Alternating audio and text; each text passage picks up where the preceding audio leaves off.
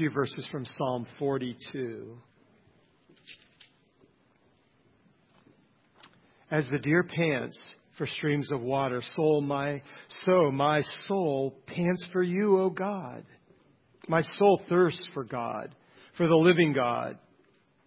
When can I go up and meet with God? My tears have been my food day and night, while men say to me all day long, where is your God? These things I remember as I pour out my soul, how I used to go with the multitude, leading the procession to the house of God, with shouts of joy and thanksgiving among the festive throng. Why are you downcast, O my soul? Why so disturbed within me? Put your hope in God, for I will yet praise Him, my Savior and my God. Just love the honesty in the heart of the psalmist as he talked to you about everything, anywhere, anytime, you were there for him. And Lord, our souls are downcast sometimes too, because of personal matters and sometimes the things that are happening in the world, like the war in Ukraine. We pray for that situation today. Pray for diplomacy to win the day and peace to come. We pray that the war won't spread further and pull Europe and even the United States into war. Lord, there are refugees fleeing that country. Some of those are John Huber's wife, Luba's family. So we pray for the Ukrainians today. The refugees would make it to European countries, and the citizens who have to stay would be safe. While it is a little chilly this morning outside and in this building even, I think about the people in Ukraine that have no heat at all in winter, or water or food. Lord, we want to thank you that you're so gracious to us and have given us so much. But our hearts go out to those who don't have those necessities, and we pray that their needs will be met by you. We pray that the stress that we have felt for these past 2 years will turn to Jesus, and that those who feel that stress and that anxiety and that worry and that tension, Lord, will turn to Jesus and be saved and find peace. Lord, this is such a crucial time right now to be in your word and to not be deceived and fall away from you and just back away from you in any way. We need to be close to you, abiding in you, seeking you, on fire for you, Lord, sharing our faith. Lord, we pray for the events of the next weekend, the leadership training event, and then the revival. We pray that will be good for our souls, that we will be revived, and that the spark of a revival may spark out from us and this church into our community. We pray for our community, that it would be a place where you would be welcomed and invited and be on the move. And thank you for your healing touch, that you've been helping Pat Sutton's stress fracture in her back. And we pray that the procedure to correct that will be early this week. And we thank you that you've helped Vicki Trusty's back to be better. And anyone that needs a healing touch this morning, would you grant that? That's an easy thing for you to do, Lord. You have all power. And so our eyes are on you this morning, and we ask for your continued presence in our midst. In Jesus' name, amen. I'm going to invite the children at this time to come up, and I'll pray with them for their class.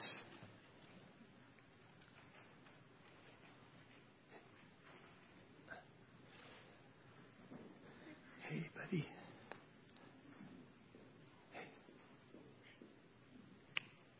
Hey, Nathan. Okay, Miss Casey's ready for you all. Thank you, Lord, for the children here today, and I do pray for them that they will be receptive, that their hearts will be open to you today, and I know they are, and we know how much you love them. Bless Casey as she presents a lesson to them to know you better. In Jesus' name, amen. And Pastor Charles, if you would kindly, I'm going to ask Pastor Charles if he would walk around and give you an opportunity. If the Lord has done something in your life that you'd like to share with the rest of us this morning that would edify and encourage us and build up our faith, just something brief. If there is anyone who want to give you that opportunity today.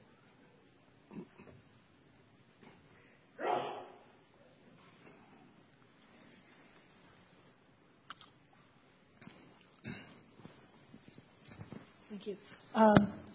Ted and I have been praying for months for a dear friend of ours up in New York who's just gone through one life crisis after another.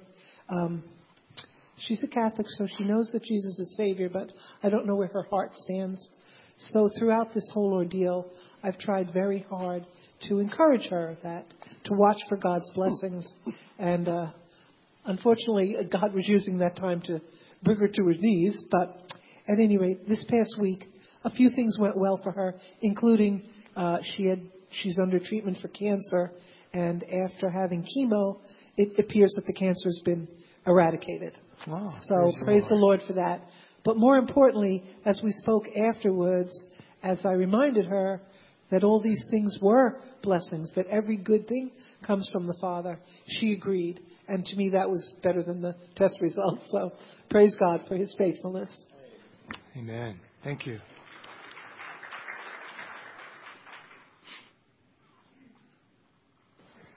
So Kelly, my sister Kelly and I have a praise today that God blessed us with a wonderful father who's having a birthday today. And so he's 85 today, which is just a huge mile marker. And we're so blessed to have had him as a dad and continue to have him as a dad. We just thank God for him. All right. Happy birthday to you, Mr. Allen.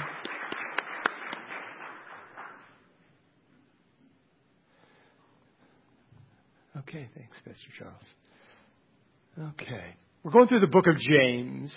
We're in chapter 4, and just 2 verses today will be my text. James 4:11 and 12 says, "Do not speak evil against one another, brothers. The one who speaks against a brother or judges his brother speaks evil against the law and judges the law. But if you judge the law, you are not a doer of the law, but a judge. There is only one lawgiver and judge, he who is able to save and to destroy. But who are you to judge your neighbor?" We saw last week, and we see it here in this text, that there were some issues, some problems in the church that James was preaching to and addressing. We play God when we judge and condemn our fellow Christian, because only God is qualified to judge. What I'd like to do this morning is to ask some questions that seem pertinent or relevant to me about the topic of judging others, and try to answer those questions right from the Word of God. So the first question is there ever a time to judge someone? It doesn't seem like it in our politically correct culture. We're to tolerate everything. In fact, celebrate everything. In fact, if the unbeliever doesn't know many verses in the Bible, they certainly know the verse that says, "Don't judge me." And that's a mantra. Don't judge me. But of course, judgments have to be made. Societies have laws. And societies have people called judges who do nothing but judge people all day long. People's actions have to be discerned and evaluated. Think of it in the business world. The boss evaluates and judges your work. And if you're not doing a good job, if you're failing in the workplace, you get fired. Now let's pull this around to spiritual matters. 1 Corinthians 2:15 says, "The spiritual person judges all things, but is himself to be judged by no one." So if I'm a spiritual man, I have to make judgments. I evaluate the teachers and leaders that I sit under, that I listen to on YouTube, or the podcasts I listen to. I make sure that, is this doctrine sound that I'm listening to? If it isn't, I have to reject it and turn from it. Jesus gave us criteria in Matthew chapter 7 and verse 20 about evaluating of the prophet. Is this person's life, are they living it? Are they speaking the truth? If not, I'm to reject them. That's all over the New Testament. Jesus said, "You'll know the false prophet by their fruit." So the example of how they're living their life. We have to make judgments all the time. We judge or evaluate the moral choices of our fellow Christians. We say, it says in the Word that if a brother sins, I'm to go to him or her. Galatians 6:1. Brothers, if anyone is caught in any transgression, you who are spiritual should restore him in a spirit of gentleness. Keep watch on yourself, lest you too be tempted. So to say that we can never judge ever someone is silly. It's ridiculous. It's absurd. We have to make judgments and discern situations. But how Jesus meant it in Matthew 7, and we'll look at a couple of those verses later. And James's meaning in here, here's how I would define how they're using it in those situations. To condemn someone, criticize, be judgmental, thinking you're better than someone else. That's how we're going to use to judge or judging the rest of the way through this message. So I want you to get this first part. Yeah, we have to make judgments. We have to evaluate people and situations. But to criticize, condemn, think we're better. That's what we're going to talk about next. So the next question I want to ask and answer is, why do we judge others? I think the first reason is under letter A, to excuse our faults. In Matthew 7:3, Jesus says, why do you see the speck that's in your brother's eye, but do not notice the log that is in your own eye? Romans 2:3, do you suppose, O man, you who judge those who practice such things, and yet do them yourself, that you will escape the judgment of God? When I'm pointing my finger at someone, notice there are 3 fingers pointing back at myself. When Jesus says, you focus on the speck in somebody else's eye, but you miss the 2x4 in yours. See, when somebody else sins, and I look at myself, I think, well, I'm not so bad. We accuse others and excuse ourselves. How do we excuse our sins? I think we relabel them. I'm not a gossip. I'm just really concerned about that person. I'm not passive. I'm just a laid-back guy. I'm not negative.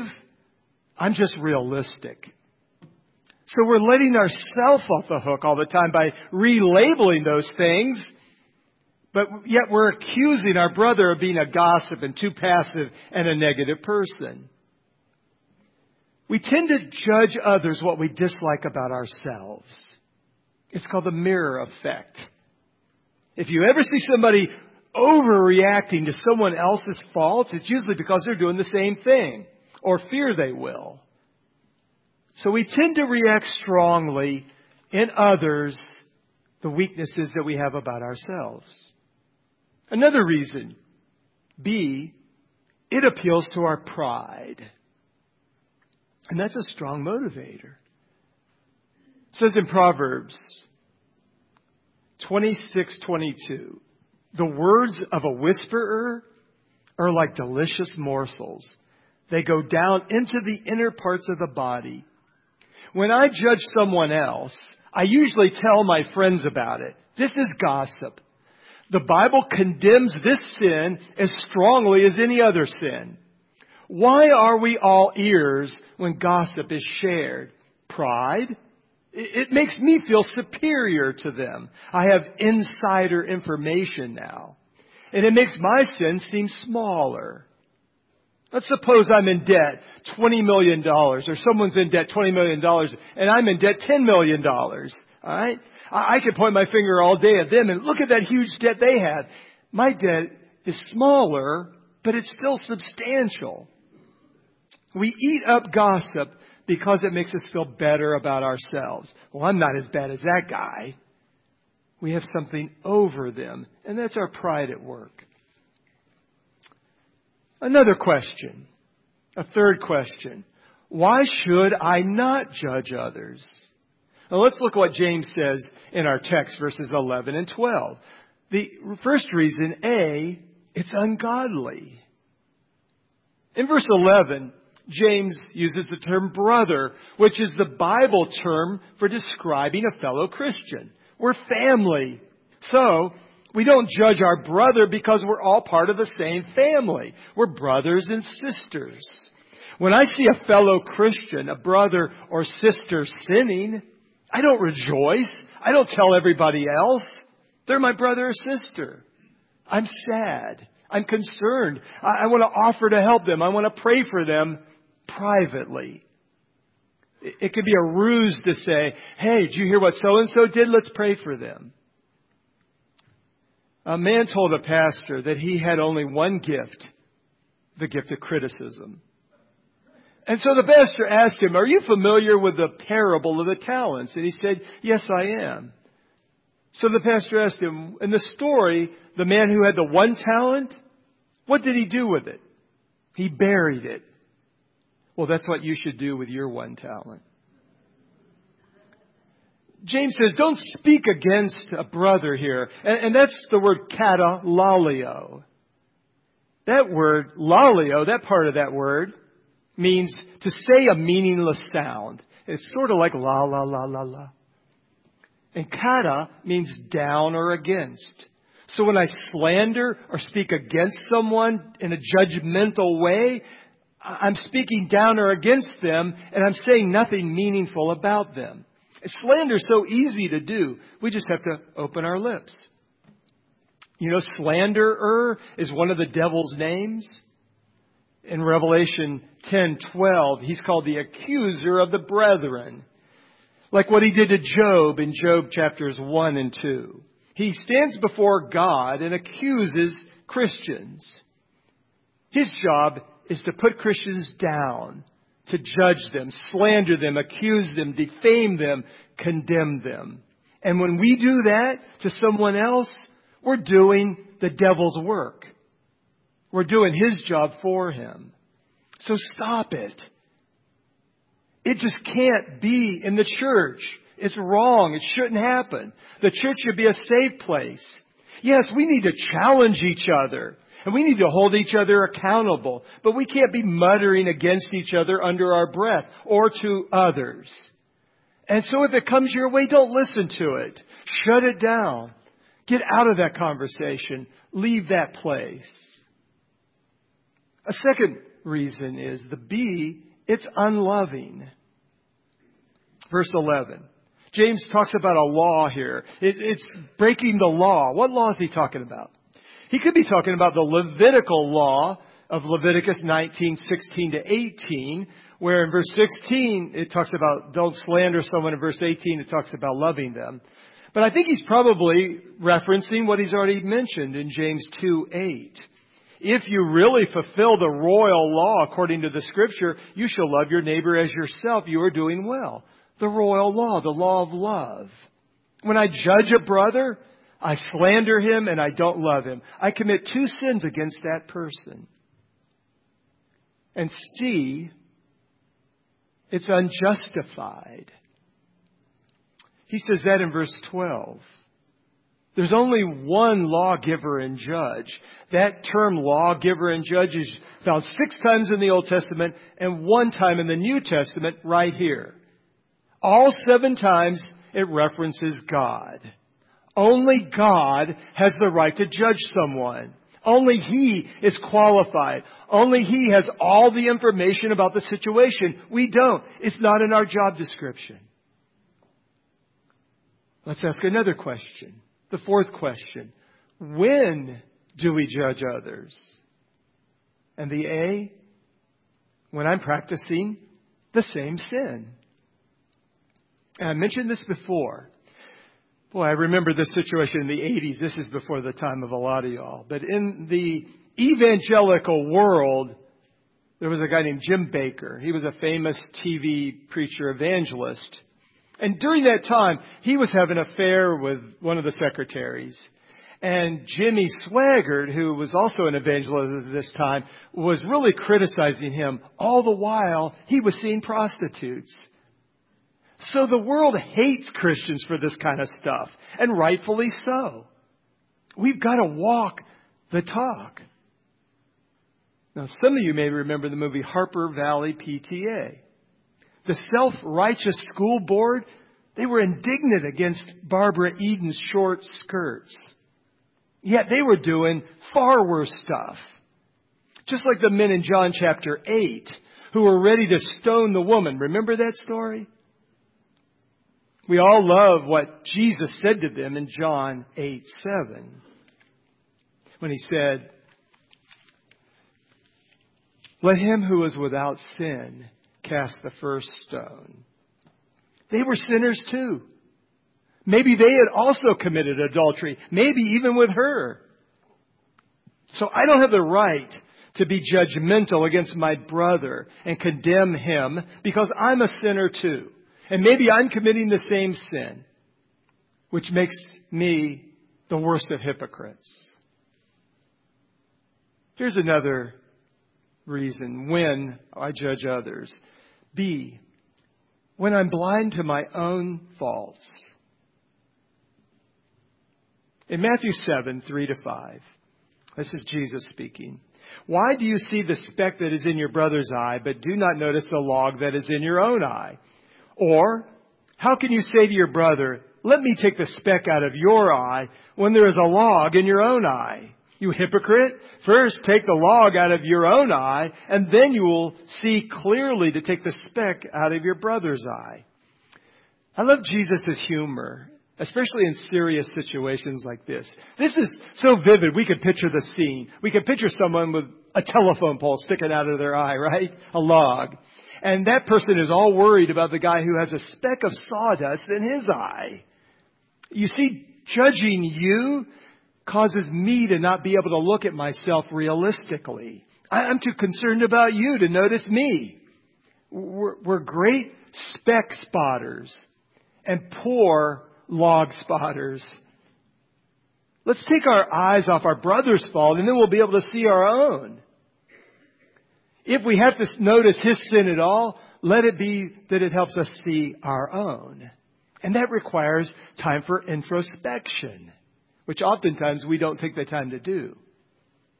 I would say it's better just to start off saying, I'm the one with a log. And even if they have sin, it's usually smaller than yours. C. Another time we judge is when I draw conclusions based on appearances. Very shallow stuff. Appearances. John 7:24, do not judge by appearances, but judge with right judgment. The context here is the Pharisees were judging Jesus by outward appearances. Have you ever misread someone? You looked at their crazy colored hair, or they're full of tats, or their clothes, maybe their pants are hanging way down, and you made a judgment about that person based on those things? No, I think it's okay for you and me maybe not to prefer that hairstyle or wear your pants that way, but it's not okay to presume and assume that that person is an evil person because of how they wear their hair or what their clothes are like. Because, you see, God looks at our heart while we tend to look at the outward appearance. 1 Samuel 16:7. But the Lord said to Samuel, do not look on his appearance or on the height of his stature, because I have rejected him. For the Lord sees not as man sees. Man looks on the outward appearance, but the Lord looks on the heart. Here's another reason. When I condemn someone before I know the facts.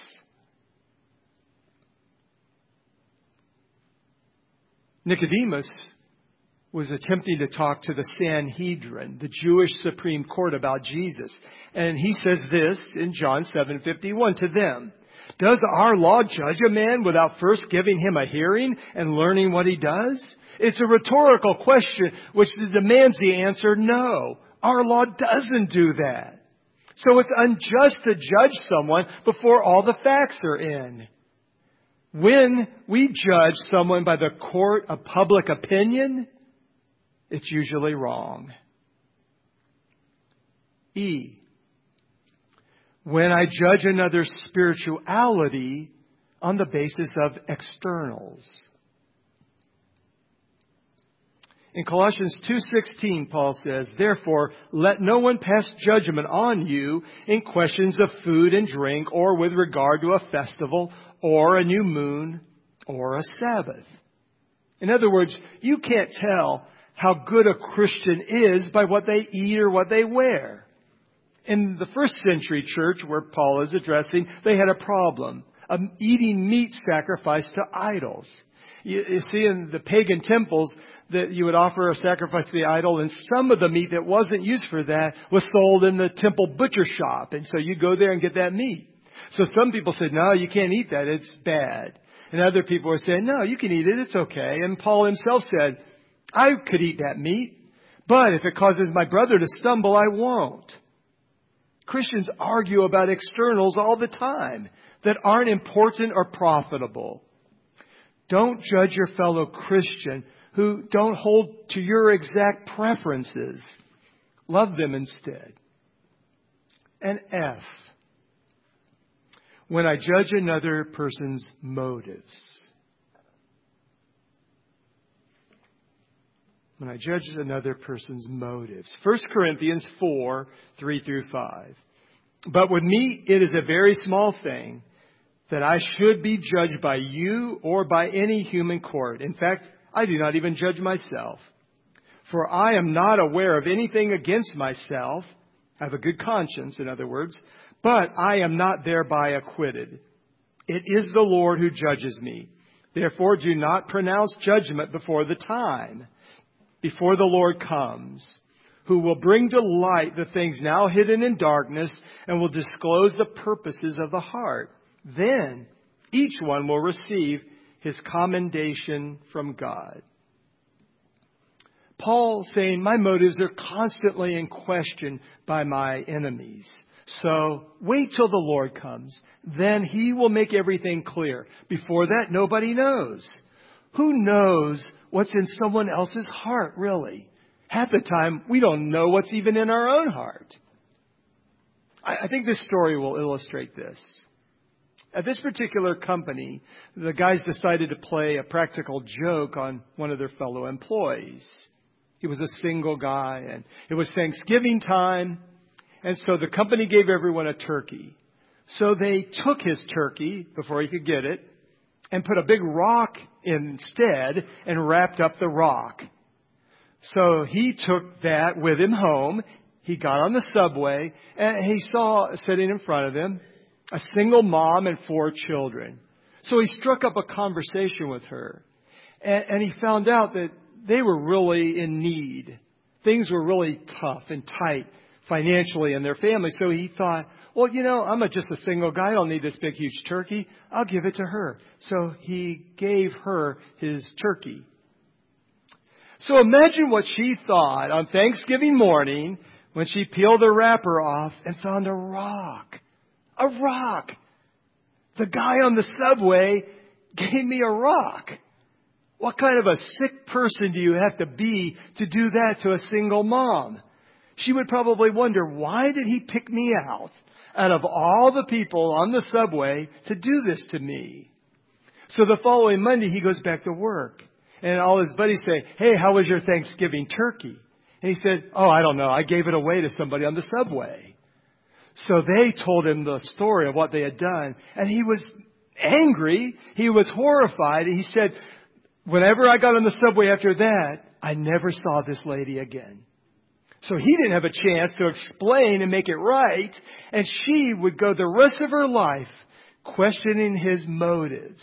So you see, we don't always know the situation. We don't really always know the motives of someone and why they did what they did. So let's wrap it up with the last question. How do I break the habit of judging? Okay, letter A. Remember, I'll be judged by the same standard I use to judge others. Okay. Matthew 7, 1-2. Judge not that you be not judged. For with the judgment you pronounce, you will be judged. And with the measure you use, it will be measured to you. Oh no, I'm in big trouble. I don't want to hear this. God says He's judging you on the basis of how you judge others. No, God, don't do that. Be understanding with me. Be merciful to me. Of course, that's how you and I think. So do that to others. Be merciful to them. For what goes around comes around. And what I dish out to somebody else will be dished out to me. B. Remember, each of us is accountable to God. Romans 14:12 and 13. So then, each of us will give an account of himself to God. Therefore, let us not pass judgment on one another any longer, but rather decide never to put a stumbling block or hindrance in the way of a brother. One day we will all stand before God. He will be our judge. So how will He judge us? Not like you or I would judge someone. He'll do it perfectly, truthfully, fairly. He won't base it on rumor, innuendo, or hearsay, but on the truth. In human courts, people get away with murder all the time, but not there. Every idle word will be recorded, every motive exposed, every thought laid bare. In James 5:9, he says, do not grumble against one another, brothers, so that you may not be judged. Behold, the judge is standing at the door. And finally, C. Remember how merciful God has been to you. Back in James 2:13, he says, for judgment is without mercy to one who has shown no mercy. Mercy triumphs over judgment. Jesus tells a story in Matthew chapter 18 of a man who owed $20 million. And so his master demanded payment. And he said, I can't pay you. It's way too big. It's impossible to pay this back. And so the master forgave him of that debt because he asked him to and he begged him to. And so he no sooner left that meeting with the master and walked out into the street that someone coming the other way owed him $20. And he grabbed that guy by the neck and started to strangle him and said, pay what you owe me. And he said, I will. Give me time, please. And he said, I'm throwing you in jail until you pay me back. And the master heard about it. And this is what Jesus concludes that story with. Then his master summoned him and said to him, you wicked servant, I forgave you all that debt because you pleaded with me. And should not you have had mercy on your fellow servant as I had mercy on you? And in anger, his master delivered him to the jailers until he should pay all his debt. So also my heavenly Father will do to every one of you if you do not forgive your brother from your heart. So the master says to the servant, is that how you want to play this game? Okay, we'll play that way. Do we really want to play that way? I don't think we do. So be merciful. Forgive that person who has offended you. Overlook the faults of others. Most people are good-willed and they're trying to do their best to go through life. And if they're sinning, then go to them humbly and gently and help them. What James is talking about here, and Jesus was talking about a lot in the Gospels, is this sin is a real danger because we never see it in ourselves. It's really hard to detect. Got to be really introspective to see it. And so I'm going to close with prayer and pray that we will have that insight. Oh Lord, thank you for James's letter to this congregation, that it's helpful to us because human nature is the same. We do have a tendency to look down on others and to cast judgment against other people, thinking we're better than them and condemning them, criticizing them. Oh Lord, forgive us of that sin. And Lord, if you are specifically right now pointing that out to any of us here this morning, that we need to go to someone and make the situation right, that we would do that. May your Holy Spirit continue to work this word in us. Oh Lord, let us be merciful to others and quick to forgive as you have been merciful and have forgiven us of far greater sins because it's against the holy and perfect God. But Lord, we do thank you for your forgiveness and your mercy. We receive it right now. Your word says if we confess our sin, you are faithful and just to forgive us our sin and to cleanse us from all unrighteousness. So Lord, you could be doing that work right now as sin is confessed and repented of. Forgive, Lord. Be merciful. And then help us, Lord, to walk each day close with you, loving others. In Jesus' name.